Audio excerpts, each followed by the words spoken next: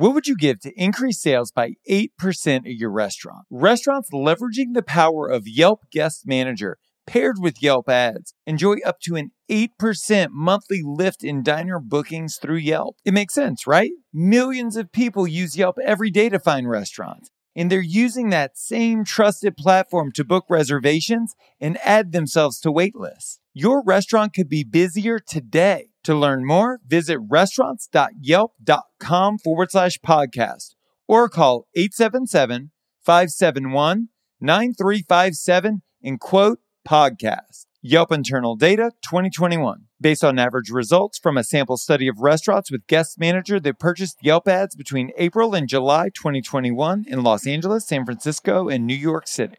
Results may vary.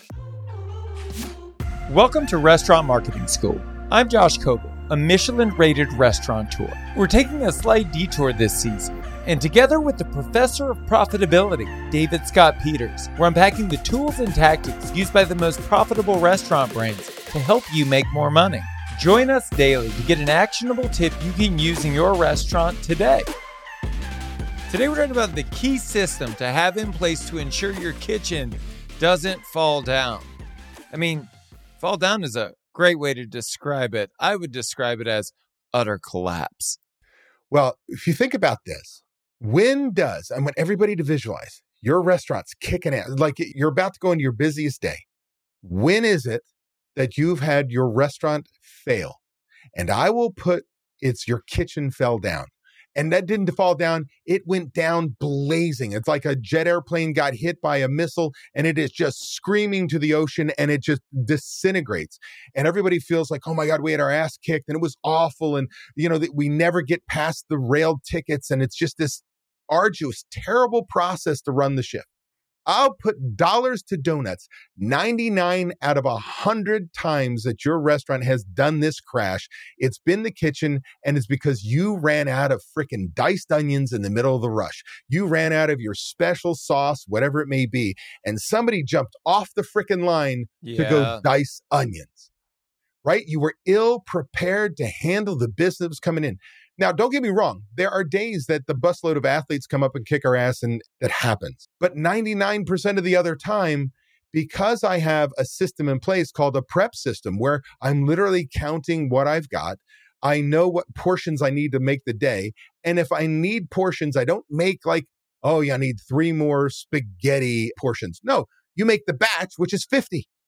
And every day you start making sure you're prepared because you know what your par level is by day of the week.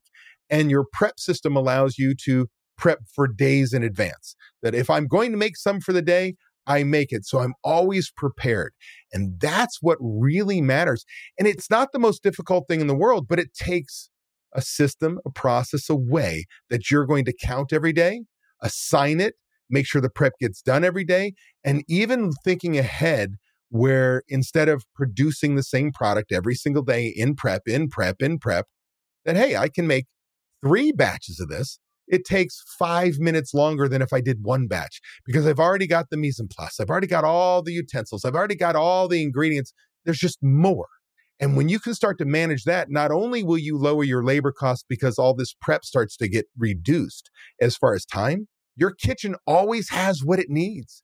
And that's what's critical about this is that we don't jump off the line because we're missing something. That's being ill prepared. You're not a chef, and neither am I. And so when we talk about these cooking processes, and I'm sure a lot of people that are listening have been restaurateurs or restaurant operators for years and years and can't boil an egg. I've always been afraid to step into that process, right? And to exert any authority over something I don't completely understand.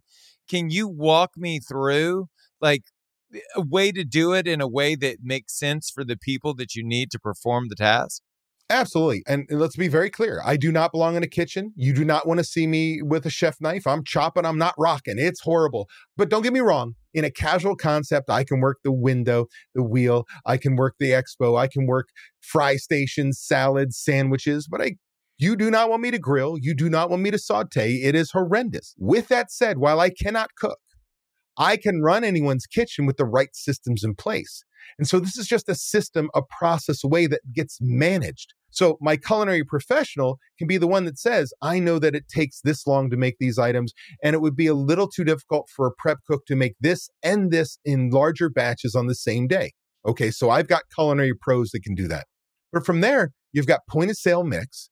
So you can see that you go through 50 burgers on a Monday, generally speaking. Looking at the trend for the last 4 weeks, we go through 100 on a Tuesday, and we go through 300 on a Friday. So very quickly from our actual customer product mix, which we find in a POS system, the most expensive cash register in the world should be the most important piece of equipment you've ever purchased because the data's there. It's not, I think I remember we go through about X 100 burgers. I know exactly, and I can do a 4-week average and so on. So all of a sudden, I'm creating these par levels of products that I know are moving based on my customers, the actual history. So now you're just managing a process to make sure you have enough to get through. And again, I still have a culinary pro, whether kitchen manager, sous chef, chef, don't care what the title is. I've got a culinary pro that can handle the training side of things. But any front of house manager with zero experience can manage a prep system.